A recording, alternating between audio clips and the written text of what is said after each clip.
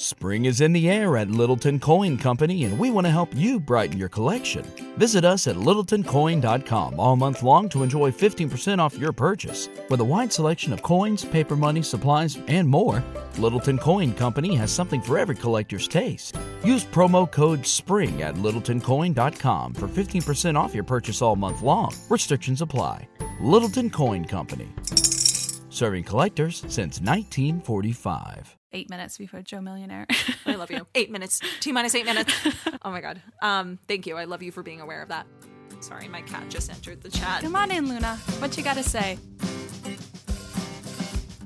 Hi, everybody. Welcome back to Gilmore to Say with Tara and Haley. I'm Tara. This is Haley. Hi, Haley. Hi, Tara. I just wanted to let you know that I think that we have to stop doing this podcast after the Gilmore Girls episode that I watched last night. Why is that? Because they insulted Jessica Simpson. Yeah, and we can't have that. We can't have that. How did they insult Jessica Simpson? I forget which episode it was, but it's beginning. Rory and Lorelai are walking into Luke's diner, and they are quoting something that Jessica Simpson said. And to be fair, Jessica Simpson said a lot of really dumb things very publicly, whether it was on Nick and Jess, the TV show, or just in general. We don't always say the smartest things, and that is true of Jessica Simpson, but they were making fun of her. And they said something along the lines that, like, why did Roy get eaten by his tiger, but not Jessica Simpson? Like, why did Jessica Simpson get to live? And I was like, why would you say that about my girl Jessica? We love Jessica Simpson in this house, on this pod. Yeah. For those of you who don't know, well, why would they know? Because we didn't. Why would they know? We didn't include it in the podcast. Right before we recorded our Galentine's Day episode a couple weeks ago, Haley and I did a deep dive into the lyrics of the 2003 smash hit "With You" by Jessica Simpson. And Haley posed an excellent question, which was, she tells us at the beginning of the song that the real her is a Southern girl with her Levi's on and an open heart. An open heart. But then exactly. In the chorus, she goes on to say, with nothing but a t-shirt on, I've never felt so beautiful. So who's the real her? Now that I'm with you. Yeah. Yeah. But you know what I realized after that conversation? Maybe it's not so much that it's that the real her is a Southern girl with her Levi's on and an open heart, but she feels really beautiful with nothing but a t-shirt on. It's about real versus beautiful. But does she not feel like herself in both scenarios? What happened to her pants and when did she get a shirt? And this is why we're giving up Gilmore Girls and we're going to just simply Yeah. dissect the lyrics of Jessica Simpson. Hey, was the beginning of that episode, were they talking about she looked better with the dark hair? Was that the episode where they were arguing about her hair color? Oh, I don't remember because I literally watched that clip of it. The episode started because I had watched the episode before. I can't remember which one it was. I think it was in season 4. And I literally switched episodes. I was like, you're not going to talk about my girl Jessica like that. How dare. How absolutely Yeah. dare. So just so you guys know, if anybody comments Jessica Simpson slander Yep. on our Instagram post or in our DMs. I guess we can continue the podcast reluctantly. Yeah, but we will block you. Yeah, don't, Amy Sherman Palladino, I'm coming for you. Like, that was really rude of you to write that into the show. Uh-oh. It wasn't nice. Anyway. And on that note, we're going to go back to weekly episodes as of today. As of today, we're back. So we will go back to having an episode every Tuesday as of today, and we will have a new episode again next Tuesday. Oh, we can't wait. We're back. Everyone was wanting more content, and hopefully this is the content that you wanted, which was us not talking about Jessica Simpson, is us talking about Gilmore Girls. Mm-hmm. And on that note, last week we sort of left off on a really, really interesting topic after talking about daddies. We were talking about daddy issues, fathers and daughters. A lot of our conversation was about Rory Gilmore and how she was a lot more like her dad than her mom. Or maybe she's more like her dad than people give her credit for, right? Her relationship with her father has impacted her more than people give it credit for. Yeah. A lot of people attribute too many of her qualities to Lorelai, not enough on how Christopher impacted her. Yeah, and we got on the topic of a lot of the father figures in her life, namely Richard, who is a character we haven't really talked about much. And also, to that end, we haven't really talked about Emily that much. And I know. For me, that's one of my favorite couples on the show. As much as I like him like a Dave Rogowski stan, my favorite couple on the show is Richard and Emily. Oh, I love them so much. The arc that their relationship takes, like every moment of them, I love it. I know. What are some of your favorite Richard Emily moments? I know that's a All loaded of them. question. Of course, I think that, well, I say of course, but then like 9 instantly popped up as number 1 in my head. But the one that like always comes to mind when I think of like my favorite Richard and Emily moment is in the hospital in Forgiveness and Stuff in season 1, when she's like demanding that he not die and promises her that she can go first because she can't live without. I'm literally doing it right now. I know. She makes him promise that she could go first. And ultimately, as we know, due to the circumstances of real life, they had to write into the show that Richard passed before Emily did. Do you think that they would have done that if he hadn't passed away? Oh, I don't know. I never really considered that. I wonder if the writers would have. I mean, I don't know that a death would have been written into the show without, sadly, the passing of Ed Herman, but I wonder if it had. That is true. We didn't lose any in this drama. We didn't really lose any characters. Well, with the exception of Gran. Yeah, Gran and Fran. But wow, they just really Gran and Fran just wiped them out. The Anns, they wiped them out. I never noticed that. Oh I my didn't gosh. either until this moment. Fran Yep. and Gran. Oh, and who was the other guy who passed? Who was Stan? Stan. Oh my god. Well, we caught on to that. Wow. Oh, Gran man. and Fran Stan. All right, well, ASP, we see you. We see you, Yeah. we hear you, we feel you. All the Anns. Yeah. Wow, Gran, Fran, and Stan. All dead. Haley, all dead.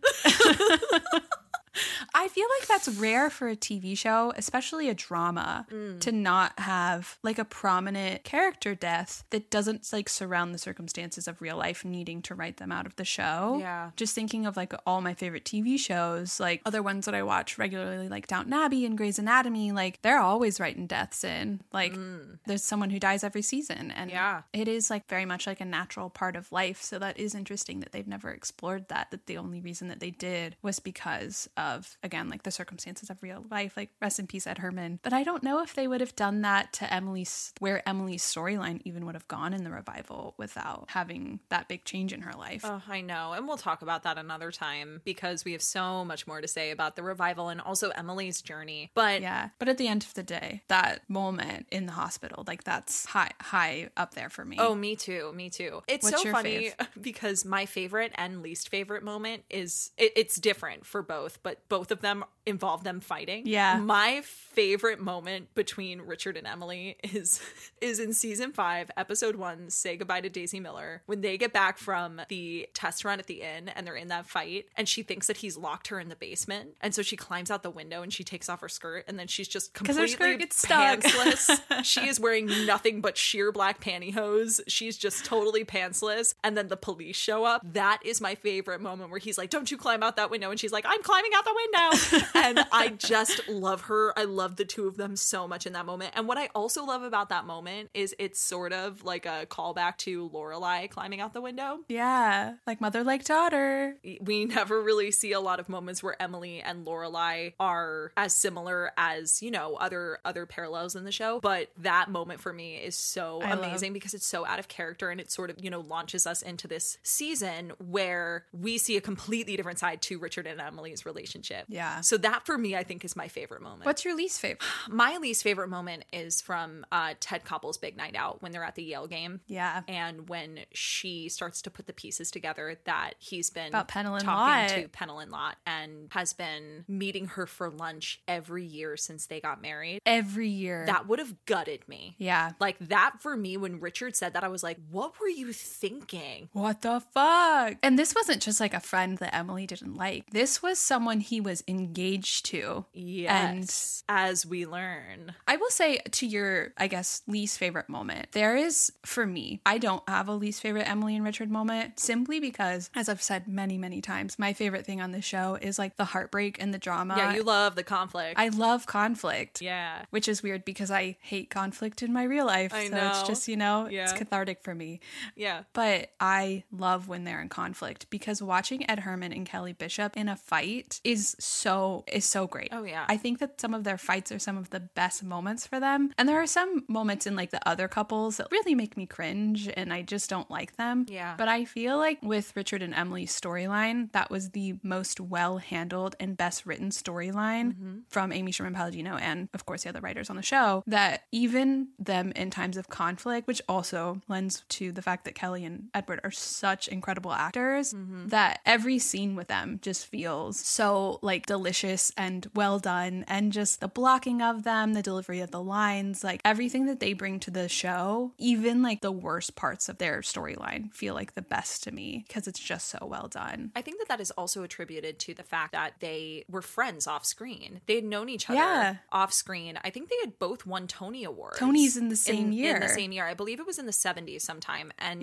there's a picture of them, which is fantastic. We'll post it on our Instagram. Yeah, we'll have to. I think that that's why their dynamic is so strong. It's sort of the same way that people speak to Rory and Jess's dynamic in season 2 and 3 because Milo and Alexis were dating off screen. So could you imagine? Could I imagine dating Milo Ventimiglia? I have since the age of 12. Yes. Yeah. Had a couple dreams about that one, even as a Team Logan girly. Yeah, of course you did. Who could not have dreams about that man? Who? On that note, I do really think that the way that they are on screen is a testament to how well connected they were in real life, because not only are they incredible actors, but they played off of each other so well. They played that so perfectly because you could tell that they had such a deep backstory, and they talk about it in the show, which is so interesting because I never really clocked in until I started watching your TikToks. Obviously, we know that they talk about the way that they met, but I didn't really pay attention to the way that they spoke about it until I started watching your TikToks. So I feel like you know this story between the two of them very well. So let's talk, let's like break that down. Let's break that timeline down of like, if we were to have an Emily Richard prequel, you know, what would it show us? Yeah, well, I think a lot of people misattribute them meeting as students at Yale because they don't say exactly when they met or how they met, but Emily was a student at Smith because girls did not go to Yale at the time that Richard was a student at Yale. It was an all-boys school because fuck the patriarchy. Right, because the 50s. Yeah, Smith was a sister school to Yale, so of course she went there, and she talks about like her girlfriends would drive her to Yale, but they don't give like a specific meeting moment or like how they met, or at least that I could remember or find when I tried to like scour the internet, like how exactly their meeting took place, which is why I'd be so interested in a prequel. When someone brought that up on my TikTok, I lost myself, especially because your TikTok about it. Yeah, especially because Amy Sherman Palladino is the writer on and the creator of The Marvelous Mrs. Maisel, which I feel a prequel series about Emily and Richard would be very much very Marvelous Mrs. Maisel. I know. And that's kind of what like bothers me, because I feel like she would not do another 1950s show where she like marries Gilmore Girls and Maisel, where it's like a 1950s college show, which like I'd watch the fuck out of that, Amy. So like feel free to make that happen for us, because like especially with Richard and Emily, because we really get a lot of the background of their romance in Let the Games Begin in season 3, where they kind of like hoodwink Rory into going to Yale, or rather I should say Richard. I was going to say that is another conflict moment between Emily and Richard, because she is also blindsided. Yeah, because he bamboozled them into this like, oh, I'm going to Yale, you guys should come, I want to show you things. And they end up going to the dean of admission. He's like, oh, it's my friend. I called him right before I got here and he might want to talk to you to get her to want to go to Yale. But while they're walking around, they're reminiscing. And this is where you find out that Richard has a bit of a past as a playboy. And he did the frown, step back, wrinkle, and sigh, where he would take the girls to the gallery and talk about the colors of Titian and have them melting in his hands by the end of it. And so I think seeing that play out in a prequel would be so, oh my God, so delicious, so great. I would love to see a hot version of young Richard. Oh, I would watch the hell out of that. Like I said, we don't really find out exactly how they met, but we find out how their relationship kind of went down, which is that Richard was with Penelon Lott. But do you remember that he calls her Linny Lot? Yeah. He goes, Linny Lot. And I think she says, that mouse. What's interesting is she seems surprised. And this is where the writing of Gilmore Girls for me sometimes gets like a little wonky, like when they said Gran was dead, but she's not actually. Then she becomes a full-blown character and we actually see her die. Because she seems surprised by that. She's like, you were engaged to her? I don't know if Emily was surprised that they were engaged or if she was surprised that like Richard was with this woman. You know what I mean? Yeah, I've always seen that as like Emily doesn't want to, like in the 40 years, I guess at this point they've been married for 38 years because it's season 3 and their 40th wedding anniversary is in season 5. Right. That she's kind of like mentally rewritten the beginning of their story because as the lore goes, one of her friends drove her to one of Richard's frat parties at Yale from Smith and she was wearing a blue dress and she had shown up and basically been like, it's me or her to Richard. And as we know, because that's the story, he picked Emily and left Penelon Lot. And I think it's one of those things of like Emily kind of just like conveniently forgets the fact that like she was the other woman because Lorelai is like, you were the other woman. And she was like, she says, this is ridiculous. And Lorelai goes, another woman should be saying this is ridiculous. Because Emily's denying that they were engaged. And he was like, invitations had gone out. I had given her my pin.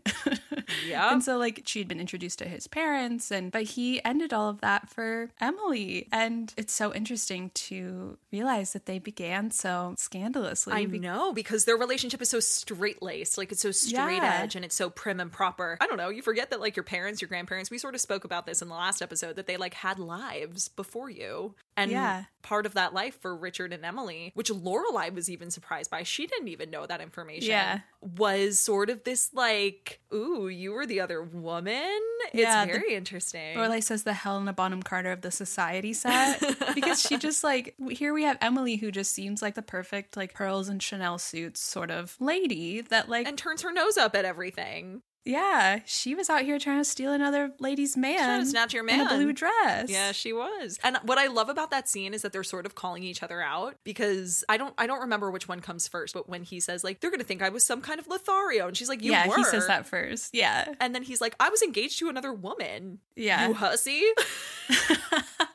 They're like kind of explaining Richard's past and then how he's a bit of a playboy, but then Emily was like, you know, stole another woman's man. I don't know if you can steal another woman's man. I don't know if I believe that, but that's kind of how it's being framed. People aren't possessions, but it just kind of like, it's giving you the vibes that she's not nearly as, you know, innocent as she's flirtatious, seducing in a blue dress. Like, just like I really want to see a scene where a young version of however they would cast a young Kelly Bishop shows up at a frat house in the 1950s or I guess early 60s at Yale. That's a TV show I want to watch right now. I would absolutely watch that. There's an actress, her name, she's a French actress. Her name is Marion Cotillard. Cotillard, yes, thank you. She is who I would absolutely cast in that role. Really? I feel like she's a little bit old to be a college Emily, though. Oh, that's fair. That's fair. But this picture of her... oh, yeah. You know what I mean? Yeah, she's a little old to play college age, but... very true. But listen, they can do anything with makeup nowadays. Maybe like an Emily's mom, who we never...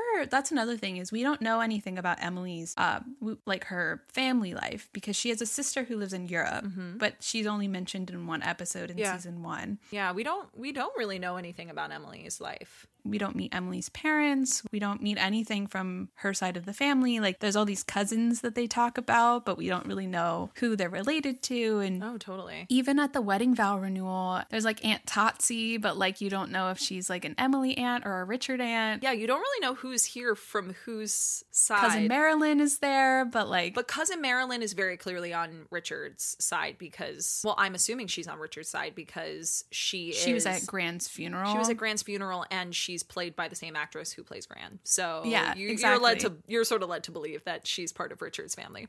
She's part of that family line. But that's like, she's at the wedding vow renewal, and it seems like everyone from Richard's family is showing up. We don't really know who belongs to Emily. Yeah. So we don't know much about where she came from. And again, a Richard Emily prequel is what we would need. I'm gonna watch the crap out of that. Yeah, because we have such a good representation of their relationship in the series, because once they met, they had Lorelai in 1968, and just like everything, we got a little like glimpse of them when they were a little bit younger in Dear Emily and Richard, because we get like young Lorelai and see that whole storyline play out. We see them when they show up and Lorelai's giving birth and Emily's yelling at her. Yeah.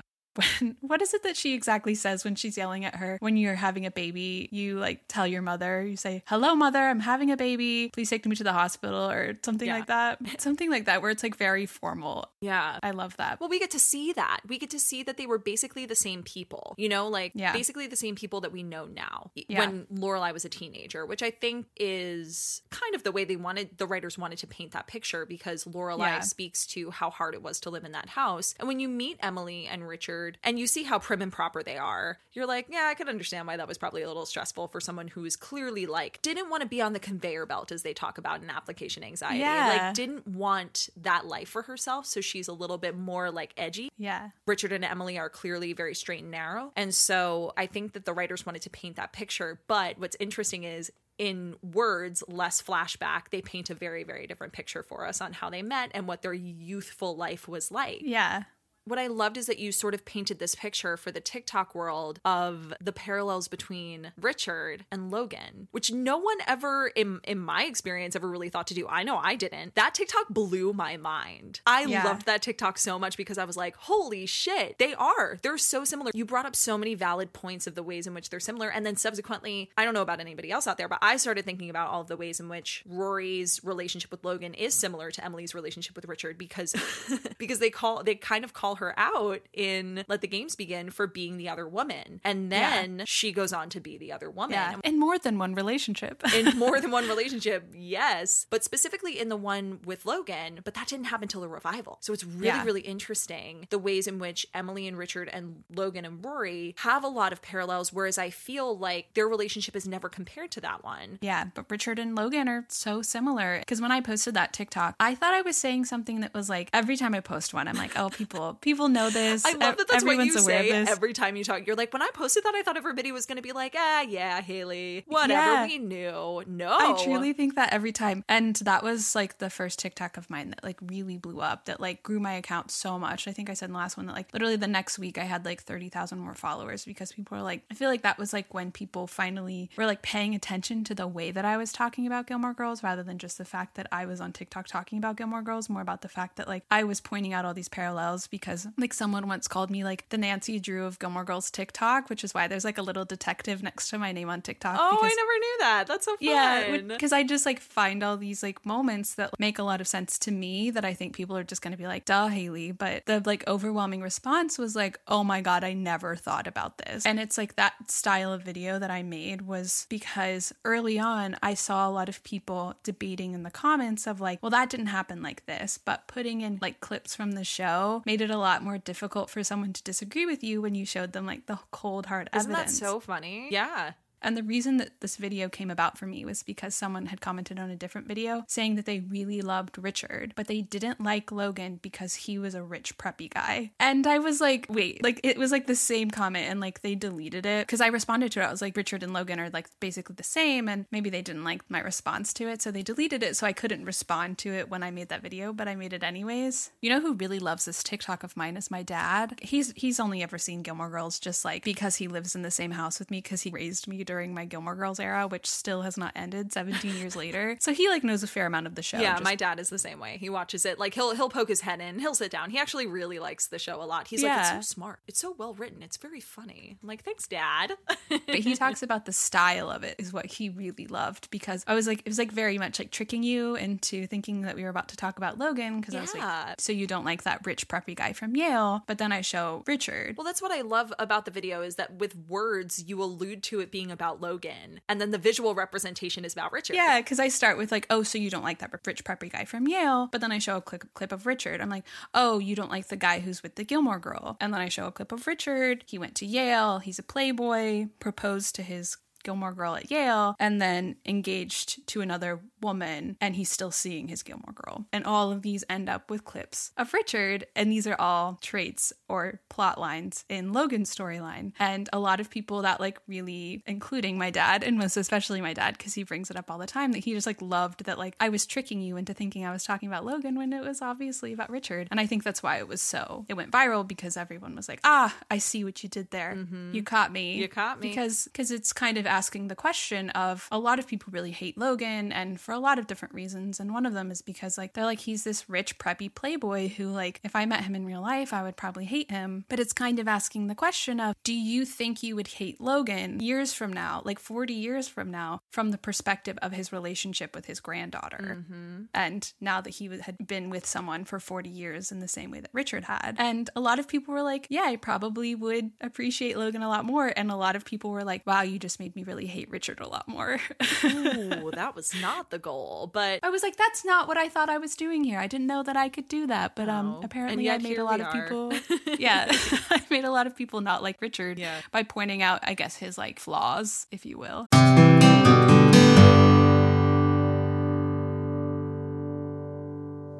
I have been a Book of the Month member since 2019. Getting their signature bright blue box delivered to my door has been the most fun part of my month for years. Book of the Month's mission is to help readers discover new books they love and to promote the work of emerging authors. Their editorial team reads hundreds of new titles, making it so easy to pick your next read. I only have to browse their highly anticipated selections to find my next favorite book. What did you end up picking for May? I picked a book I know is going to be the perfect beach, lake, park, back porch, basically outdoor sunny anywhere read, and that is The Paradise Problem. Oh my god, I loved that one. I know you love Christina Lauren, but this is actually my first time reading a book by them. The Paradise Problem is a bit like if Succession was a rom-com taking place during a wedding week on a tropical island. That is actually the perfect description for that book. Fans of our show will love it for the complex family relationships and the banter between these two as they fall in love. I cannot wait to take it to the park to read. What did you pick? Speaking of complex family relationships, I picked Real Americans by Rachel Khong. This book takes a deep dive into the Chen family via a nonlinear storyline as Lily falls in and out of love, and 15 years later, her son Nick starts wondering who his biological father is. I love that we never stray too far from a good story of family drama, but all the books from Book of the Month are good, so you can't go wrong. You also can't go wrong with the price. New release hardcovers can be so expensive, but go to bookofthemonth.com and use code PASTEL to get your first book for just $5 this month only. That's code PASTEL at bookofthemonth.com to get your first book for $5 with free shipping always. Spring is in the air at Littleton Coin Company, and we want to help you brighten your collection.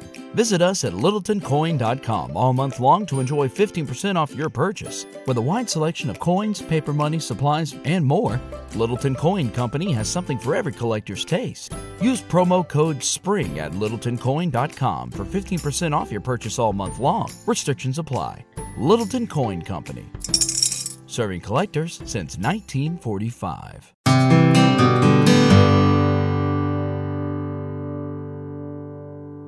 But there are so many other ways that like Richard and Logan are so similar. Richard has that lunch with Paris and Rory right before he introduces Paris to Asher Fleming. He's telling them how they had a really chubby roommate who they would tie between mattresses and they would throw him out the window every day for a month until he dropped out of Yale. And I'm just like, what? Sorry, what? Yeah. Who allowed you to do that? And then in Ted Koppel's Big Night Out, when Richard meets Marty, who I told you on Marco Polo, but like Marty in that scene, so fucking hot. There's just something that like, I'm like, I watched that last night and I was like, am I a Marty girl? Like seeing him come up and like meet her family. But all that aside, he said like, why did my daughter call you naked guy? Because he realizes that Rory told Lorelei about it and he was like, oh, I was drunk. I ended up naked in a hallway. And he was like, please, I was naked for a month. And you're like, Richard, what? And he was like, I was very popular with the ladies after that because he was protesting the dress code and only wore a silk tie for a month, which is like funny to say, but like when you think about it, a month is a very long time to wear no clothes to school. I know, that's a long time, but you could totally see Logan doing something like that. Yeah. Well, maybe not so much Logan, but definitely Colin and Finn. Oh, yeah, for sure. Finn would do it without asking. Oh, yeah. Finn would do it even if he wasn't protesting the dress code. Exactly. But then we get that same vibe because like we have Logan but not as cute as Pushkin when he does that prank for Rory and Anna, the Chilton girl who's with her, and just like makes a joke out of it. But then Richard completely swoops in. Yeah. And I love that. Gets him right back. I love that he gives it right back. He's like, yeah, no.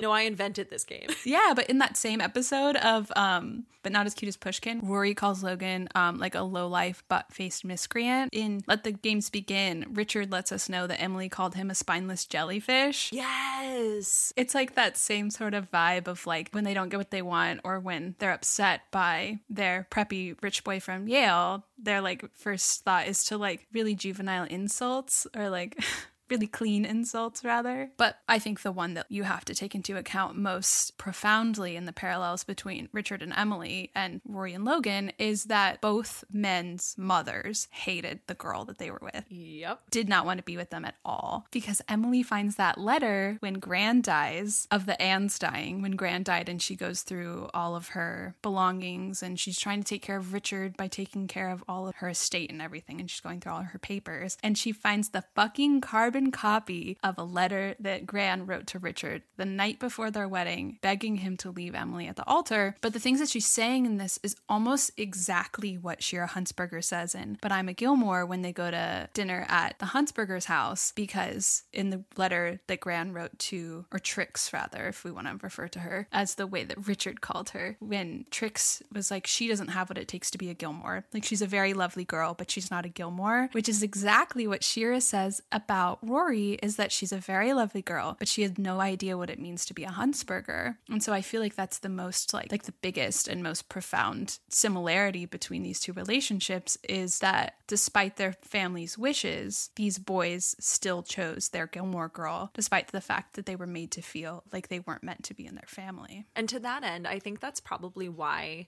Emily lays into Shira so hard. Oh, yeah. During that episode where they have the like We've Got Magic to Do. Thank you. I didn't know the title of yeah, it. in season 6. Yes. When they have the DAR event. One of my favorite episodes in season 6. And, you know, hearing you recount all those ways in which the parallel between Gran and Shira is very, very clear. I have a feeling that once it was confirmed for Emily. Because Lorelai kind of told her, but She did, but for whatever reason, she didn't believe it until she heard it from Richard. understand like the full impact of it until Mitchum. Well, they were kind of in denial about it, but once Mitchum owns it to Richard and Richard tells Emily, Lorelai was right. Ooh. I love that scene so much because Emily is such a savage, but I do think it came from that place of like, I know what it's like to be the Rory in this situation, and how dare you. I feel like that was really Emily's driving force to go, I've been the Rory in this situation, and how absolutely dare you say that she's not good enough for your family. How dare you. And we don't know what Emily's life was like. I mean, she went to Smith, so clearly, like, I don't want to say her family had money, but she was in some sort of academic. And she was in some, she very much like seems like a girl who was like bred from society. Yes. Like she's very much like a Connecticut society girl. What a twist it would be though if she wasn't. Yeah. But either way, I think she talks about it. I think she like oh yeah, because she had pearls on her invitation for her like 21st her 21st birthday. Yeah, you're right. But at any rate, you know, regardless of where she came from or what her upbringing was, she was very, very adamant. Shira was not going to treat her granddaughter the same way that she had been treated for many, many, many years. Yeah. And she's like, as if we don't know Logan's reputation. She very much goes in on her as like almost as if she finally could tell Trix all of this bullshit that she was thinking about her. One of my favorite things that she says is that Logan is always welcome at our house. You're not going to be able to do anything to separate the fucking two of them, which is just like, I love how much of like a cheerleader she is for their relationship, even if it's not that she wants Logan to be with her. Now it just seems like out of spite. Those two are going to be fucking walking down the aisle together. Like no one is Team Logan like Emily was Team Logan. Oh, that's so true. But you're right. It adds this extra layer to it to realize and recognize the parallels between those two relationships because Emily experienced firsthand, in a way, what it was like to be Rory in that situation and to have someone essentially. I mean, Emily didn't find out until years down the line. She knew that Gran Trix didn't like her, but she didn't know why. And to that effect, something that I never really considered before is when Emily finds this out. With Rory, it's a much more prolonged situation where she finds out that the Huntsbergers don't like her. She gets the internship and Mitchum Huntsberger puts her down. And then she kind of has this fallout of like, what the fuck am I going to do? She leaves Yale, like that sort of thing. And when Emily finds out years later that Trix wanted Richard to leave her the night before the wedding, he didn't, very clearly, because they've been married for 38 years at this point. She has a breakdown and can't handle it. She completely falls apart. And that's sort of the beginning of the breakup between Richard and Emily. Yeah, I would say the beginning is really Ted Koppel's. When she finds out about Penelon Lot. But then she makes a comment about Penelon Lot when when she's wasted in the afternoon, the day of Gran's funeral, and she's like, but call Penelon Lot and thank her just for being Penelon Lot. I think in the note, I think Gran says something about that he should be with Penelon Lot, if I'm remembering that correctly. In the same way that Shira was like, what about that lovely Fallon girl? Yeah. Have you talked to her recently? And he's like, no. You talked to her. Yeah. And I think that like we like can't dismiss like the whole Penelon Lot storyline because in Ted Koppel's Big Night Out, there's that moment when she comes up to their tailgate and they're talking to her like very like, you know, very casually, very formally, very politely. And Lorelai comes up and she was like, oh, you were my almost mommy, because she had just found out a couple episodes prior about, or not a couple episodes prior, she had just found out in like a full season earlier about Penelon Lot's existence. And in that moment, I'm so fucking mad at Lorelai, because if Emily had come up to one of Luke's exes and it was like, oh, I was your almost mother-in-law, or like something to that like sort of effect. It was a little tactless. Yeah, Lorelai would have been so mad, and she was just like so confused why Emily was upset that she didn't want her to talk to her. Yeah. But it's through Lorelai being Lorelai and talking to Penelon Lot that we find out that she knows a fair amount about Lorelai's life, and ultimately that's how it's revealed that how does Penelon Lot know? And it's that Richard has been seeing his ex-fiance every year since Emily and Richard got married, and then in The Reigning Lorelai, because Lorelai the First has died, that's when we find out about the letter. And that on top of that Gran wanted Richard to leave. And I think I would lose it a little bit too in that moment of like, oh my God, your mom asked you to leave me the night before our wedding. But that's a huge win for Emily. Like, I understood why she was upset. I would have been rattled by that as well, but he didn't. Yeah. He didn't leave. And now she's, sorry to be morbid, but like now she's dead. So like, you're fine. Yeah. You're in the clear. You won, girly. Yeah. Yeah. So you're his woman now. I understood why she was insecure, because I think it just added insult to injury, because we don't see the fallout of what happens between Emily and Richard when she confronts him about having lunch with Penelon every year. That's a huge no-no. That was a huge error on Richard's part. Bringing it back to Rory, and like it's like such like a small scale, because it's not even for a full episode that Emily has this complete like out-of-body experience where she's in her nightgown, drinking during the middle of the day, smoking, let the maid go, like Richard is sobbing in his study and Emily's falling apart in the living room, and it falls on Lorelai to take care of this. But there's that like beautiful scene of Kelly Bishop just smoking, and if we want to like vaguely parallel those moments of like after finding this out, both Rory and Emily had a bit of a breakdown. Emily's a lot more manageable, but yeah, she has that great moment when she's like, Lorelai's like, what do you want to do with all of this? And Suki comes in and asks if they want to have a like a buffet in the dining room, and she's like, what do you think Penelon Lot would do? Like, just call Penelon Lot, ask her opinion all of this. And it's just, oh, it's so good. I love the amount of times that she says her name. I love how she says her name. Just for being Penelon Lot. And then she like throws an olive in her drink. It's amazing. Yeah. And, you know, to parallel that even further, I know they're very different circumstances, but it seems to be, and this would be a deal breaker for me as well, but everybody functions differently in relationships. For both Emily and Rory, it's the presence of other women in their partners' lives that seems to be like the big fat deal breaker. Yeah. Because with Logan, obviously, when they first start seeing each other, they're not exclusive, and then they decide to become exclusive. When they have their fight. Who has their fight? When Logan and Rory have their fight. Yeah. The night that Jess shows up. And they quote unquote break up, except it's kind of unclear that they've broken up. He ends up sleeping with all the bridesmaids and Rory finds out about it. Like, that's her breaking point, as it would be for a lot of people. And for Emily... But that's also another situation of finding out about it in a very indirect way where like they break up in October, Logan sleeps with them like in Thanksgiving and Christmas, and then they get back together at the end of January, and then Honor's wedding is like February, March, and then she finds out about it from the bridesmaids Well, that's what I was going to say. It Yeah. seems like it doesn't come from... It's not just about the presence of other women. It's the fact that it doesn't come from them. It doesn't come from their partners. So that trust and honesty is sort of fractured because they found out about it from these other women, whether directly or indirectly. And the bridesmaids, they don't do it knowing that she was with him at the time. I think it's a little tasteless that they do it knowing that they're together now. Absolutely. Yeah. Like what brats. I guess you could kind of say the same though for Pennell and Lot. It's like, why come up and say hello or tell Lorelai if you both know it's a secret that you guys get together for this lunch every year? I'm not condoning it, but like if you guys are trying to keep it a secret, don't go up to the daughter of this couple and say like, so I heard you're opening an inn. She's going to be like, how did you know that? Yeah, it's very much a Richard Logan thing where like neither of them are communicating to their partners, but the women that they were with don't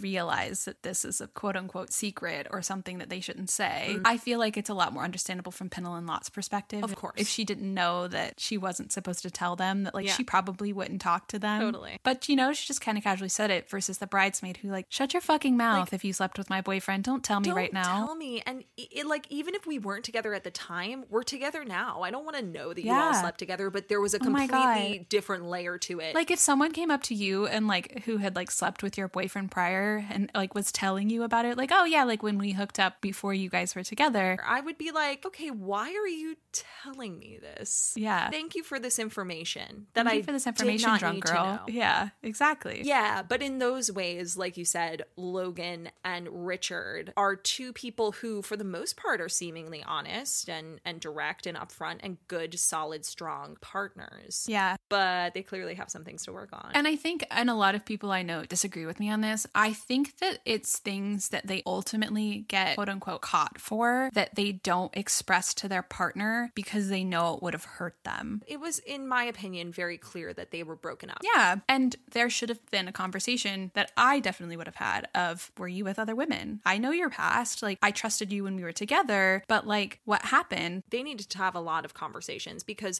that was made clear due to the fact that between the car ride from Emily and Richard's home to the bar where they met Jess, there was seemingly no conversation about the context of how she knew Jess, and it boiled over and then caused this breakup, quote unquote, to begin with. The fact that Rory didn't know, because that's really what hurt. And that's really what hurt in the Richard situation, is that you didn't tell me. Like, you let me get into this situation where I found this out in such a way that like it was finding out that was painful, which I think that's kind of Rory Gilmore's MO, is when she has a really painful feeling, she starts to project it onto the other things around her rather than dealing with like the root of the issue, which is like, she was really hurt that Logan didn't tell her about this. Was she as hurt that Logan slept with these girls months and months ago and is very clearly committed to her now? And that's the way it was sort of painted by the writers, was that she was more upset about him sleeping with other women, and it was painted as like this, oh, you cheated on me. Like, you didn't just cheat on me, you really cheated on me. Really cheated on me. And it's like, no, that wasn't the problem. It was that he wasn't honest with you. Because I feel like a lot of Rory's, I guess, heartbreak and pain in these moments, and maybe it's good writing, maybe it's bad writing, I can't tell, of like, I think that Rory's hurt really comes a lot deeper. She projects it onto like more surface level things so that she doesn't have to like say exactly what she's feeling, which is that I'm hurt by your lack of communication. I'm hurt that you let me get into a situation where I could get hurt, which is the exact situation that Emily's in 38 years later. I was going to say, I feel like Emily is very, very similar in that capacity, because obviously the letter was very jarring, and he clearly got that letter, read that letter. Why he would tell her about that, because that's just hurtful and like maybe information that she didn't need to know. But maybe it wasn't so much the content of the letter, which I think was in and of itself upsetting. It was also that Richard didn't tell her.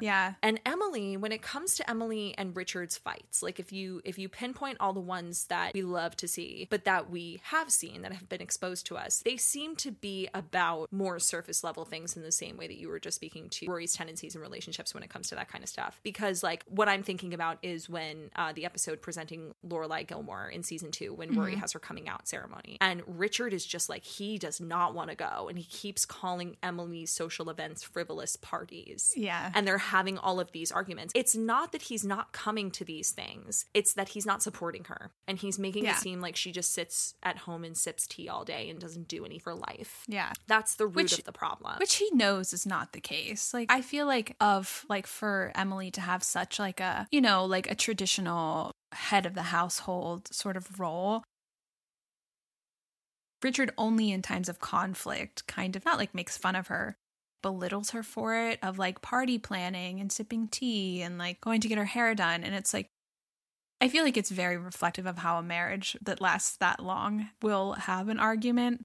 You're just sitting around all day. But like, I think that he is like very supportive and proud of her when they're at like their peak, when they're at their good moments. I know. Again, I think that argument was about the fact that he was upset about things at work. Right. And projecting those things onto their relationship and their marriage. And we see Logan do that too, especially in season 6. When he gets stressed at work, specifically with his dad, he takes that out on his relationship with Rory a lot. Well, maybe not a lot, but like, does he? It might actually be in season 7 because you know that I don't know the latter seasons as well as you do. Remember when he sort of like fucks up at work? Yeah. Okay. That's actually, I will say, in late season 7. It is late season 7. I am kayak, hear me roar. It's his 25th birthday. Yeah. And he has that moment where someone calls him and says that they're being sued because it was just like they're waiting for someone with big pockets to come in. Yeah. And that's actually when I like kind of stopped watching season 7. Really? Because, because it just goes downhill. I think that's when they lose who Logan's character has become. They like do this weird thing where they like build him up only to tear him back down, but they don't do it in like a meaningful way. Yeah. Because he starts treating Rory in a way after that episode that I don't think is very true to who Logan is. Yeah, I totally agree with that. Where he like is like going to Vegas with Colin and Finn, and he skips Lane's baby shower. Yeah. And he shows up in Mia's wedding. Is it North Carolina where he fake Mia's wedding to like tell Rory that he left the company, which I don't think he would have ever done that in an Amy Sherman Palladino version of season 7, which is neither here nor there. But like, he does start to take out his frustrations on Rory, like you mentioned. I'm like hesitant to include that because I know you're like, ugh, season 7, we don't count Yeah. it. And listen, I don't count it in any ways either. But that was what stuck out to me. Was I was like, there is a moment, and I can see them like sort of in the apartment that they live in together, and he's at the computer, and like Mitchum bursts in, and you can tell that there's just so much tension being built up that I feel. We love when Mitchum bursts into a house that he owns that Logan's staying in. Oh yeah, during Vineyard Valentine, but which is also the apartment in New York that he has to move out of because Mitchum is also paying for that. Right. I just remember that so vividly, and feeling like that chapter, large or small, in their relationship was him sort of, doesn't he come home, he's wasted and he needs to make a sandwich at like 2 a.m. Yeah. And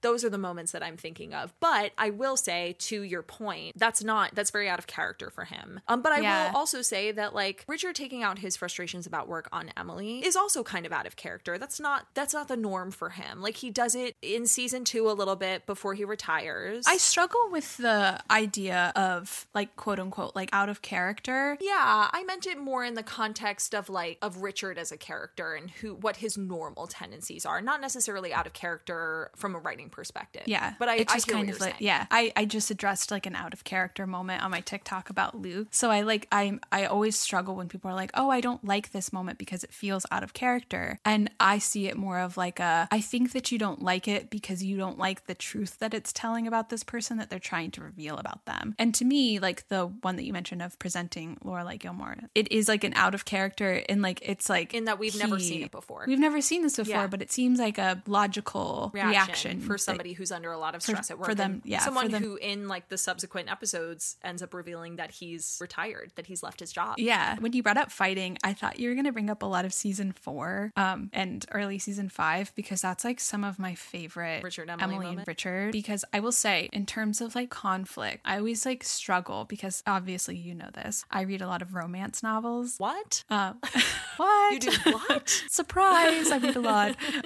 And like I love trashy romance novels. Like, get me on Kindle Unlimited. I could be there for hours. But one of the things that really bothers me is the way that they bring about conflict that just doesn't feel natural. And so I think that's one of the reasons I love Emily and Richard so much, is because season 4 conflict to their separation that happens at the beginning of season 5 is so fucking good. Because we have the Ted couple's big night out where we find out about Pennell and Lot, and the lunches every year since they were married. Crazy. And then we get the moment of the reigning Lorelai when Emily reads the letter from Grant, and then that escalates because ultimately in that episode, Emily kind of comes back down to earth for who else but for Richard. She gets her act together and she shows up for her man, which is what I love so much about that. But then the next step of that is an after boom when we find out about the fact that Richard is pushing out Jason and kind of ruining his life. And Emily thinks that he should find another way because in doing so, they're going to push away Lorelai. And it's another moment when we see, like you mentioned in the last episode, where Richard is more like geared towards taking care of Rory, it feels like. He's kind of like lets his relationship with Lorelai be what it is. Emily is panicked because she's like, no, like we just got her where we can talk to her in like a normal... Yeah, everything's finally okay. Yeah, like we've worked so hard for this with her. Like you're going to ruin this. And it kind of feels like she's like, you're going to ruin this for me. Like I really want this relationship with her. It seems like Richard's kind of like, this is what we're going to do. Like, sorry that you don't agree with it. And then when it like actually happens, and because they show up for that dinner and it seems like they're just like trying to push him out the door and Emily leaves, and like slowly they like announce that they're separating because like all of these conflicts are kind of like too much for them to overcome. And also that was all sitting on top of the fact that Emily was already frustrated with the partnership that Jason and Richard had, and she was starting to watch Richard change. You know, he grew a mustache and he was like not doing the dinner parties. He was going to take them on a trip to like the casino or something, which I think is interesting in that because Emily was really like, that really chafed her because she was used to being like the company wife, like taking care of those things. Yeah. But she came around to it, and she kind of came around to this idea of Jason. And then the moment that she kind of did and was potentially going to be okay with the Jason Lorelai thing, Richard switched on her and was like, no, going back to the old thing, like right as she was getting used to something. Yeah. So she was like being shaken up again by this decision that he was making that was affecting the both of them. And it sounds like she kind of hit this point where she's like, I don't even know who you are anymore. Who are you? Yeah. Like, who is this man who's standing in front of me? Which is tough in marriages, but I think our generation is a little more apt to understanding that. Like, we grow and we evolve and we change, whereas marriages that started, you know, in the 50s and 60s, even up until like the end of the 20th century, like, they all expect it to kind of remain the same and to grow together. And there's something really beautiful about that. But there are going to be periods of time where your partner grows in like a little bit of a different direction and you have to navigate that. And for two people who grew up in such a different time, I feel like that was really hard.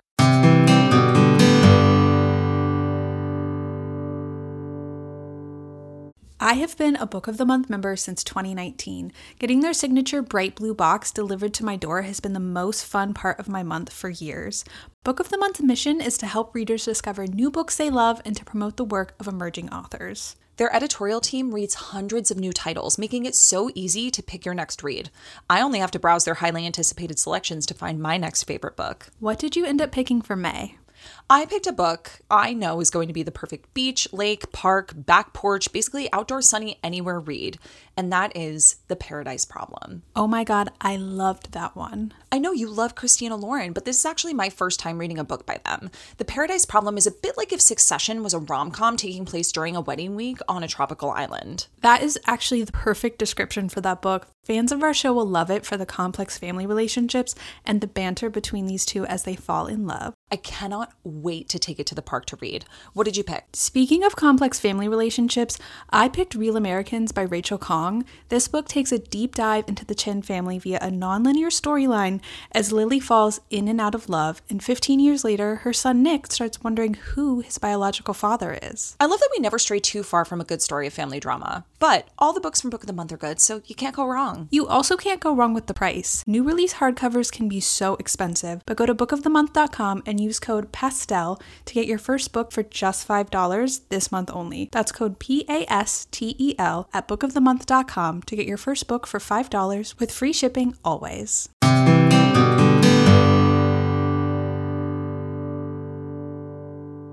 Speaking to that point, I know that we don't really like to acknowledge season 7. What? I feel surprise.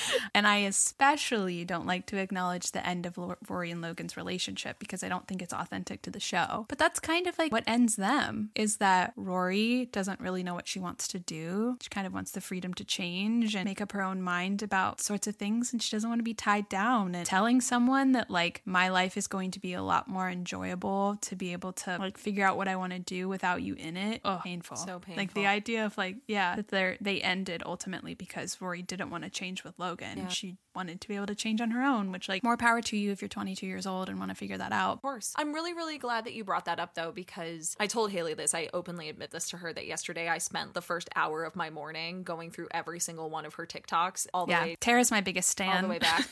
Kicking it back a whole year. And when she saw my hair change dramatically. I did. Her hair just kept getting darker and darker. And I was like, oh, that's right. This is what Haley looked like when I first laid eyes on her. But I'm glad you brought up the ending of Rory and Logan, because something that you said in one of your, actually in many of your TikToks. Yeah, I talked about this moment for like 2 weeks straight last summer. I have so many videos on this. Which I completely understand, especially because season 7 takes a deep turn. But something that you said that really spoke to me and sort of speaks to this topic is that you did not think that the writers ever set Logan and Rory up to be endgame. No. Which is so interesting as a Team Logan girly, that you never really thought that they were set up to be endgame, which sort of speaks to some of the ways in which Logan and Rory are very opposite from Richard and Emily. Again, like a lot of the opinions and thoughts that I have about the trajectory of Gilmore Girls and the various characters' storylines. When I was watching this for the first time as a teenager, I wanted those two to end up together. Like I wanted like air in my lungs. It's the same for me with Team Jess. Totally. Yeah. Like I would rather swallow like a smoothie of wet concrete and have my funeral at lunchtime than not have these characters end up together.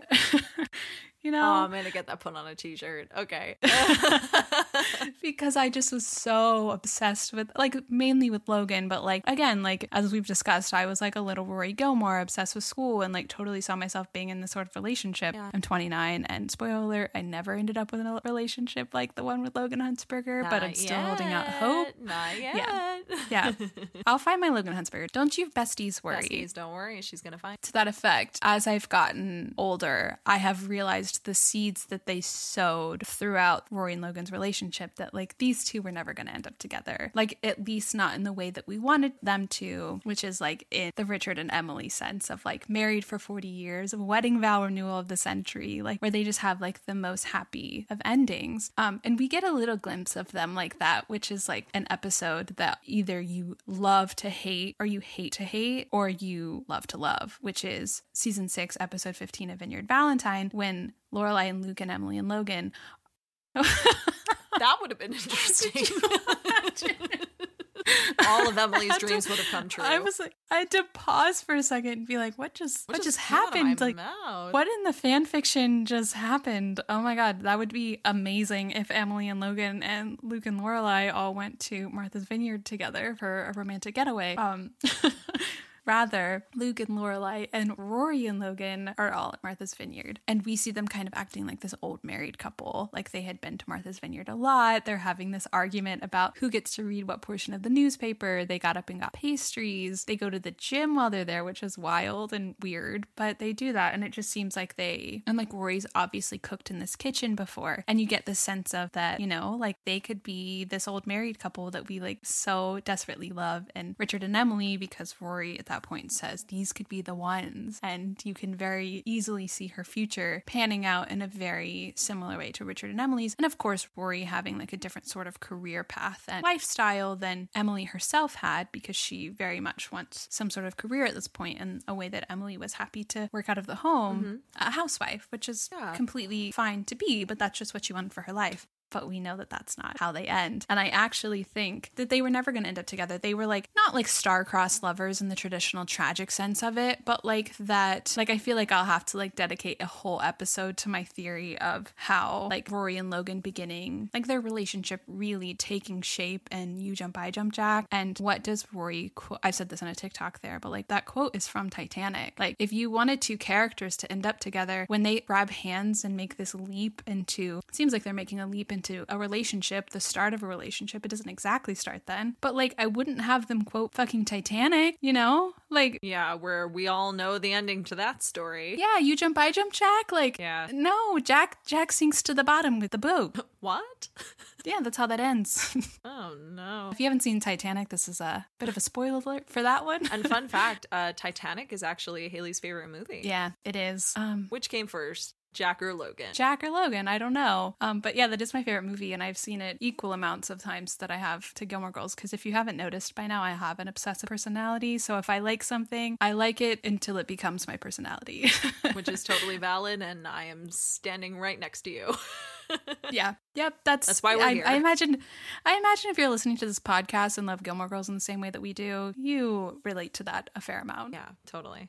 But like to that effect, like to have, because Daniel Palladino wrote You Jump, I Jump, Jack, to have Rory saying that to Logan as they're jumping, which of course, like they're standing at the top of scaffolding, her saying You Jump, I Jump, right? Like to quote two people who fall into a tragic romance, like as you're beginning a romance with the boy that you're grabbing hands with. Basically what you're saying is You Jump, I Jump, Jack, which is where they start. It's showing the audience that they are a means to an end. Exactly. Which is so interesting, because for as many ways in which, you know, Rory and Logan are parallel to Emily and Richard, which I don't think people talk about enough, there are many ways in which they're very different. And I know that You Jump, I Jump, Jack was sort of the first iteration of the beginnings of their relationship. Yeah. I feel like in the storyline, it's like pushing them together in You Jump, I Jump, Jack, like kind of teasing them as like Logan's like now this like flirty person in her life. Because obviously she was with Dean. Yeah. She ends things in the next episode, but things really kick off for them. Like they like act on these flirtations in Wedding Bell Blues, which is of course Emily and Richard's wedding vow of renewal after they've been separated for so long, and she went on the date with Simon McLean, and this huge conflict that has been brewing for them for a season, it seems, is now settling down in this beautiful wedding vow renewal where Rory and Logan start their relationship. Start at least the first leg of their relationship. It's the first time that Rory is like, girls just want to have fun. Yeah. And what's interesting is she has that conversation with her dad. He's kind of the one that's like, yeah, did I ever tell you about how your mom kissed me for the first time? And this is what makes her go up to Logan, and they have this dance of like, don't you like me a little? And we have another person who's like telling Rory that she's special. I feel like we should make a compilation of all of the times that someone says that Rory's special. And it's true. Everyone thinks that Rory's special, and I feel like everyone goes into, or at least at some point in a relationship with Rory Gilmore, thinks of her as the one, which we talked about a lot in the boyfriends episode of like, everyone's just very taken with her. I love this conversation that they're having on the dance floor. But this is when their relationship kicks off, and it kind of feels like, oh, we're starting their relationship in this really romantic moment for Emily and Richard. Is this the direction that their relationship is going to take? But their relationship begins like Lorelai and Christopher's. So, which I think is the more common parallel people like to make. yeah, definitely. And it kind of seems like there's this moment of like, it could go either way of like, you're right. Are we having this moment begin in a romantic moment of Emily and Richard's because they're going to have this like, you know, Rory's this like well-educated girl, and Logan is this Yale boy, like the rich preppy boy from Yale, who they're going to have a relationship like Emily and Richard's, or God forbid, Mitchum and Shira. Jesus, yeah. Or is this going to be a Lorelai and Chris, where Logan's this reckless guy who's come into Rory's life and makes her like, you know, brings out a little bit of the wild side of her, and they go down the path of her parents. And I think a lot of people draw the parallel of Chris and Lorelai for a multitude of reasons, but because people love to compare Rory and Lorelai, they're always kind of looking for clues and hints as to who could play the role of, say, Luke and Christopher and Max Medina. Right. Like, oh, this is her Jason. Oh, this is her Luke. This is her Christopher. Right. And not really acknowledging it's a mix of all of them. It really is. And there are ways in which all of them can sort of flip-flop. You've had a lot of TikToks about how Lorelai and Logan are two sides of the same coin. And we spoke to this a couple episodes ago that Jess and Lorelai are very similar. Yeah. And that Rory has a tendency to sometimes be like her dad. We talked about that in the last episode. There are so many... bit of a taker, yeah. Yeah, there are so many different ways in which that could go. I do think there are a lot of similarities between Lorelai and Chris and Rory and Logan, but namely, I think we talked about about this in the last episode, the way that the revival ends, I think is why people are like, oh, Logan is her Christopher, because clearly she's pregnant. Clearly Logan is the father of the baby, which again, I don't even know why that's a debate. We talked about that last episode. There's a video of, I don't remember where the interview's from, where Matt Zuckery talks for like, he like espouses for like 7 minutes why we should not be bothered that we don't have like a certain distinct answer about who the father is. And I'm like, because he knows, because Amy Sherman Palladino told him who the father was. And I'm like, it's you. Stop talking. You don't have to keep going on about this. It's you. It's you. You're the papa. You're the father. Quiet down, daddy. You're the papa. Who's the papa? You're the papa. Who is the father? Like very Maury. Like you are the father of this baby. Yeah. He's the dad. Yeah, he's the daddy. He is the daddy. He is the daddy, isn't he? He is a daddy. He is the ultimate daddy. Well, Milo. But anyway, even if you sort of take it back, and we may have talked about this in the last episode, I love that episode where You've Been Gilmore, when Rory has to move in with Logan because Paris kicked her out because she became the editor of the Yale Daily News, and her dad comes to visit, and he ends up meeting Logan for the first time since Wedding Bell Blues. And you find out... I love when he acknowledges that, and he's like, it's nice to meet you, and Chris is like, we've met before, and Logan's like, I know, but I was literally about to fuck your daughter when... Yep. I was trying to make it a little less awkward, but here we are. Yeah. But they find out that they have so much in common. And I think that was also kind of the start of people comparing Christopher and Logan. So much in common that, like, not good things. Like, as we said before, it was like all getting kicked out of like every single prep school, boarding school in like the tri-state area and beyond. Like that, like they were like bonding over how reckless they were as kids. Of course. But also I think it also has to do with their relationships with their dads. Whose relationship with whom's dads? Logan and Christopher both having very similar relationships with their fathers, you know? Yeah. I think that, you know, Mitchum clearly puts a lot of pressure on Logan. And I think that that's the supplemental material we have and sort of the reference we have for the way that Chris was probably treated by his dad at that age. Lorelai getting pregnant at 16 kind of broke that pressure a little bit with Strobe, and that he made this decision and he doesn't really live up to the potential that Strobe had for him and the expectations because of this moment. So he's kind of been like meandering through life trying to figure it out, never quite failing because he comes from a rich family, whereas Logan, like, that pressure never breaks because he never, like, I don't want to say like fucks up in the way that like Lorelai and Chris end up having a child, because I don't want to refer to Rory in that way. No, of course regardless not. of if there are many people who would. Yeah. But Logan's like that tension just never stops, and like he doesn't really have like a good relationship with his dad, which we talked about, where like Strobe, where he feels like there was always a wall up with his dad, which Logan can fully relate to because we get to know Mitchum a fair amount, who's just what a fucking asshole. Great character. A very, so very well-written character. Oh my God. But again, I think very parallel to Strobe because we sort of get a taste of that in the first couple seasons. And I don't even know if we need to necessarily parallel him directly to Strobe, but more of just like the way that they were raised. Yes, rather. yes, like, the pressure, not necessarily the character, because we don't get to know Strobe well enough to make those decisions, but based on what we're told. The wealthy background, the expectations for their future, like. But also that they pressured them so much that they didn't want to be a part of the company, that there was a path paved for them. Speaking to your point earlier about Logan yelling at Rory in the middle of the bar and saying there is one door and I'm being shoved through it. That's sort of how Christopher's life was built, you know? And he ends up trying to go down a different path. And I think Logan does as well. Correct me if I'm wrong. Well, you know better than I. I mean, in season 7, he's seemingly going to go down a different path. Yeah. He kind of starts to make his own path in season 7, which I don't know if I really fully believe in. But to this point of like wanting to fight against what your parents have for you, this is another moment of like where I feel like Logan is a lot like Lorelai, and like a lot of people don't really give, I guess, credit to the writers on the show for making really well-rounded characters where all of the people in their lives would impact them and that they wouldn't have like perfectly parallel relationships. Like Chris being Logan, Rory being Lorelai, Lou being Jess. It's Rory's informed by Chris. Logan ends up being a lot like Lorelai because of course Rory's going to end up dating someone who's like her father, but be attracted to the, like being with this person who was a lot like the person that raised her, because like as much as like try as we might, we all end up with someone who's vaguely like our parents in some way, like for the good or the bad, however that pans out. And the same with like Richard was this really big prominent figure in Rory's life, so of course like the person that she ends up with like dating for, like, I'd say Logan's her longest relationship, 5, 6 and 7, and part of the revival rival, though that relationship is not going so well. But it is a moment of Rory being with Logan when he was with another woman. I will say a lot of people got really irritated at the TikTok because they thought that it insinuated that Richard was the same level of cheater that Logan was, which I don't think. No. I don't think that's true. But that's part of the problem, is that I do feel like the fandom, and I will include myself in this at some points in my life, before I became a writer and before I started dissecting things from a very different angle. Psychotic. Yeah.